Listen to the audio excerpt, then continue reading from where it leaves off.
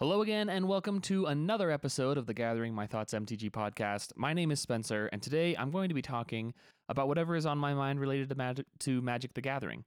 So, New Capenna spoiler season is just around the corner, but before we get there, I want to talk about something else. A couple weeks ago, Wizards of the Coast gave us our first look at the supplemental set coming out after Streets of New Capenna, which is Commander Legends 2 Battle for Baldur's Gate.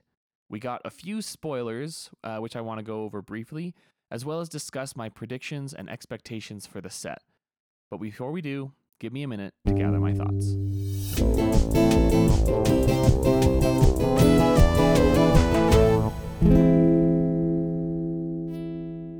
All right, so in Wizards' first look stream at Battle for Baldur's Gate, we got to see some of the new cards that Wizards is going to be printing that are D&D themed. Now, I want to say briefly before I say anything else, I personally am not a huge fan of the D&D sets. I don't mean that to be negative or critical in any way. These just don't excite me as much as Kamigawa or New Capenna did. I really like playing D&D. It's been a fun thing that I've done with some of my friends, but I guess I'm kind of one of those guys that kind of likes to keep their food separate a little bit. So looking at these new cards, I'm not super in love with the D&D theme, and I think they have a couple of restrictions, not the cards specifically, but the Wizards' ability to print cards into this set, and I want to go into that a little bit later. But first, let's look at a couple of the new cards that they showed us in this stream. The first one is Ancient Brass Dragon, which is really cool. Honestly, in the first D&D set, I was a little bit surprised that they didn't lean more into the life cycle of dragons, because that is an element of D&D that's fairly common. Whenever you encounter a dragon, you always encounter a dragon of a specific age, like an adult dragon, an ancient dragon, so on and so forth. And we didn't really see any of that in the standard D&D set. But it looks like, at least hopefully, maybe we get a cycle or two of ancient dragons, or maybe other, adult or young or whatever kind of dragon cycles they want to throw in, which would be really awesome. But other than that, this card doesn't really do a lot of ancient brass dragony things. For example, I'll read it for you here. It's 5 black for a 7/6 Elder Dragon with flying. By the way, not a legendary Elder Dragon, which is unique as far as I know in Magic. And its ability says, whenever Ancient Brass Dragon deals combat damage to a player, roll a d20. When you do, put any number of target creature cards with total mana value X or less from graveyards onto the battlefield under your control, where X is the result. So this ability is really interesting. It seems like it is pretty high variance, but you always get something, which is solid. And also it really captures the feeling of a D&D card, where if that was like a spell where you're reanimating X target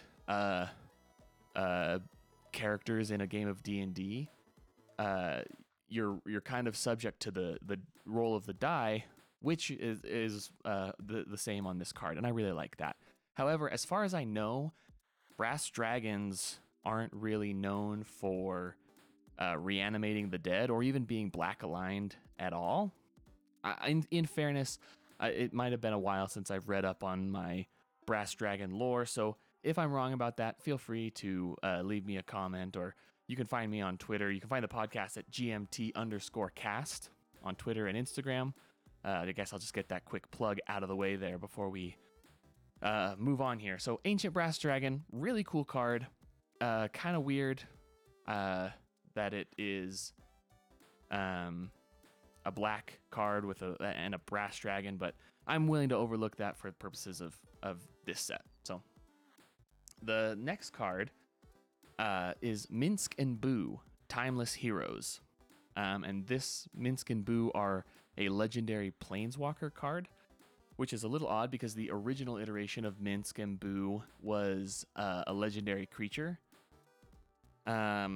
It's 2 red green for a 3 loyalty planeswalker. When Minsk and Boo enter the battlefield, and at the beginning of your upkeep, you may create Boo, a legendary 1/1 red hamster creature token with trample and haste. Then +1, put 3 +1/+1 counters on up to 1 target creature with trample or haste. -2, sacrifice a creature. When you do Minsk and Boo, deal X damage to any target where X is that creature's power. If the sacrificed creature was a hamster, draw X cards. Also, Minsk and Boo can be your commander. So this is another in a long line of planeswalkers that can be your commanders. And those have been pretty good in the past, like not too terribly overpowered. You don't ever really see them at the highest levels of commander, but they're good, you know, and like Lord Windgrace and Amanatu are both really powerful decks. This card is odd to me because 2 things, I guess. One, the original one was a legendary creature, and this was a planeswalker. So I don't know if canonically Minsk and Boo ignited their planeswalker spark or what the rule is for that. But along those same lines, just planeswalkers in the D&D set at all feel a little bit out of place. Obviously, Wizards of the Coast knows that planeswalkers are their flagship card type in Magic. They always want to have some kind of planeswalker card to go in a set, and I get that and respect it and think it's cool. It's just a little odd that this character, who is not a planeswalker in D&D, and before this set in Magic was not a planeswalker, is a planeswalker now. So I don't really understand that all the way. It kind of breaks the immersion for me just a little bit. But again, it's totally fine. Also, the card is really cool, and I'm sure that there are a lot of people who will really like it. One of my favorite parts about it is that if you have read any of my articles over on cardgamebase.com, you might have picked up on the fact that I'm really interested in the idea of Gruul aristocrats.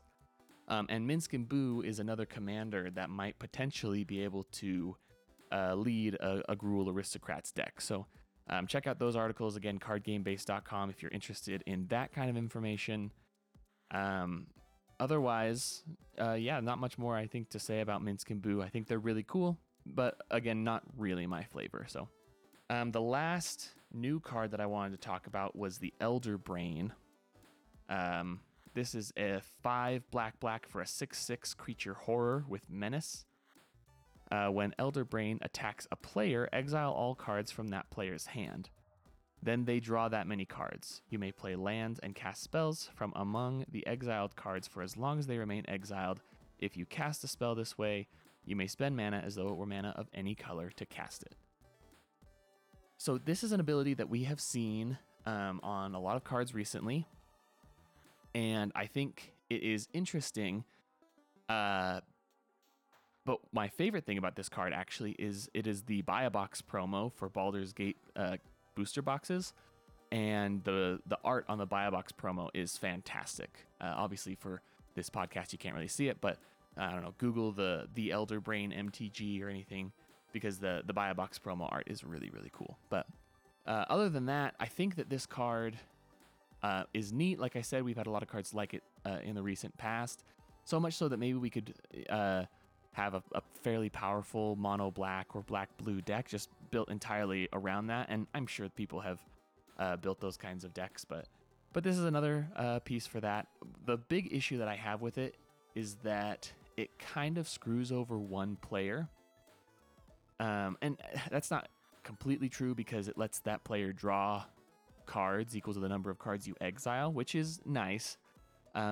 But still, you target one person and make them exile their hand, and that kind of feels bad, especially if you compare it with like a Narset, Parter of Veils, or a Notion Thief that make it so you exile their hand and they only draw one card. So that would be a bummer.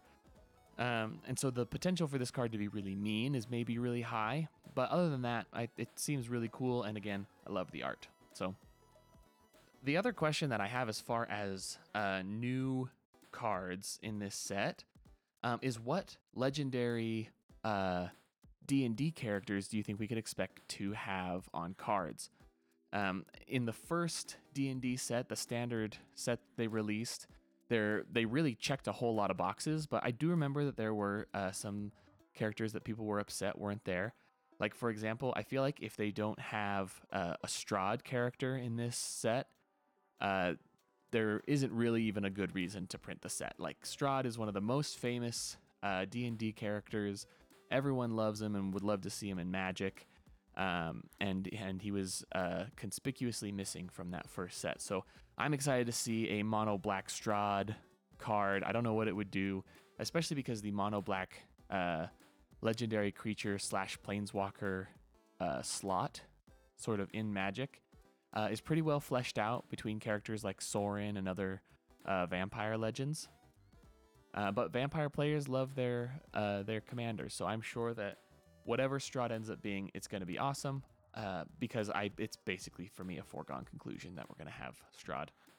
Other thoughts that I had, though, I'm not super well versed in the Forgotten Realms lore, but I have cast spells like Tasha's Hideous Laughter, Armor of Agathys, things like that, and those cards, theoretically, Tasha is a real character, and Agathys is a real character, and so maybe those cards are characters we get legendary creatures for. Honestly, if we had a Tasha card that I could play Tasha's Hideous Laughter in a deck built around Tasha, that would be super awesome. I would love that. But yeah, those are sort of my big three. With fairly limited D&D knowledge and Forgotten Realms lore knowledge, I would say give me Strahd, give me Tasha, give me Agathys. Also, an Armor of Agathys non-legendary creature card would be cool. But that takes me then to the next topic about this set, which is reprints. And in the same stream where Wizards introduced to us some of these new cards, they announced some really exciting reprints that I'm pretty happy about. And so I want to go over those really fast. The first one, and the most exciting one probably, is the Battle Bond lands are getting reprinted. Those are the lands that say they enter the battlefield tapped unless you have 2 or more opponents, which is pretty much always in Commander. They'll come in untapped, or most of the time at least. And these cards were starting to get really expensive, which is a bummer because they're really only playable in Commander, and they are among the best cycle of lands in the format. So the fact that those are going to be a little bit more affordable for the time being is really exciting, and I hope they continue to reprint this cycle because honestly, it doesn't make sense for them to be very expensive. So, but also in the realm of lands, we're getting Reflecting Pool, which is a land that says tap to add a mana of any type that a land you control could produce. That's another just 5-color land that's generically really strong, that has creeped up and gotten pretty expensive lately. So I'm really glad that that is getting a reprint. And then the only other 2 reprint cards are not exciting in and of themselves, but I think that they bring up an interesting point, or rather they point out an interesting detail about this set, which maybe we can extrapolate some information about. So the first one is Fireball. X and a red for a sorcery that says this spell costs 1 more to cast for each target beyond the first, and Fireball deals X damage divided evenly, rounded down among any number of targets. And then the second one is Lightning Bolt, which we should all be familiar with. A red for an instant, deal 3 damage to any target. So these cards, first of all, they're interesting in the context of Commander because they are both basically burn spells, which any Commander player is fairly aware that burn is a less powerful strategy in that format, unless you're doing some sort of combo-y shenanigans with it. But the thing that these 2 cards have in common is that they are both, they can easily be translated to the D&D sort of setting. Fireball is one of the most popular D&D spells, and honestly, as is Lightning Bolt. And so both of them port over to D&D really easily, and that makes me think that chances are good that the spells that we get reprints of in Battle for Baldur's Gate are going to be spells that are also analogous with D&D. And so the one that comes to mind first is Counterspell, I 100% fully expect to see Counterspell with some cool new D&D art in this set to be drafted. Obviously Counterspell is a powerful spell, even in EDH, but I think it will probably be included in this set more for its ability to be, or rather more because it is also a D&D spell. Counterspell is kind of the big one that comes to mind. I am not really familiar enough with D&D to know the spell books inside and out. I imagine we'll probably get reprints of some of the popular spells that were printed in the standard set, something like Magic Missile or Ray of Frost, or cards like that are just popular D&D spells. I wonder if maybe we get like a Prestidigitation or something along those lines. It's just something that's very common in D&D that you see all the time. But the thing that really concerns me about this sort of precedent, meaning reprinting cards that could fit into a D&D themed world, is that there are some commander cards out there that desperately need a reprint, and there's not really a lot of great places that they could be reprinted. And this Commander Legends 2 is one of the easiest and best places that they could be reprinted, and I'm afraid that potentially they won't get the reprint they need because the set is D&D themed. Now, a few cards that I'm specifically referring to are Dockside Extortionist, Fierce Guardianship, Deflecting Swat, and Jeweled Lotus. Now, those are just cards that have come out in the last couple years of Commander sets. And so, but even still, each one of them is no cheaper than $45, and some of them quite a bit more than that. And you can't really print any of them into standard, especially because Guardianship and SWAT specifically, and Jeweled Lotus specifically referred to your commander. But also Dockside just like doesn't really make sense in standard and has the potential to ruin older formats like Modern. And Jeweled Lotus, like these other cards, they just can't really. They're too expensive to be printed into a Precon commander deck, and it's just hard. It's difficult to find a home for them. But Baldur's Gate is the perfect place, and I just hope they get a reprint here. Like Fierce Guardianship and Deflecting SWAT are not D&D spells, but they could potentially be reprinted with D&D art and just sort of shoehorned in. Who knows? Like it's just something that they do just because it's their game. They can do what they want. And Jeweled Lotus is kind of the same way, but like in D&D, a lot of times the thing that you're going for is you're trying to find the loot. You know what I mean? You're trying to get as much money as you can, or some sort of reward or prize, and Jeweled Lotus is potentially that in the game, and literally that if you were to open it. So hopefully my fears about this don't turn out to be legitimate. Maybe they just decide, you know what, to heck with it, we're gonna reprint these expensive cards because they need a reprint. But yeah, that fear is there for me. So let me know what you think. That's pretty much all that I have to say about this set. I'm pretty excited about it. At least as a draft event. I know I said that I don't really love the D&D theme sort of in general, and that is true. But Commander Legends 1 was really fun to draft and even gave us some good staple cards, and I'm sure that this set will do the same thing for us. So can't wait to see what finally ends up happening with it. In the meantime, next week I'll start covering some spoilers for Streets of New Capenna that's coming out in the next couple days. And really looking forward to that. So let me know if you have any thoughts or comments. Again, you can find me on Twitter and Instagram at GMT_cast. You can also email me, or email the podcast, I guess, at gatheringmythoughts.cast@gmail.com. We'd love to hear anything you have to say about the show or Magic in general, but thank you so much. That is it. And I will talk to you next time.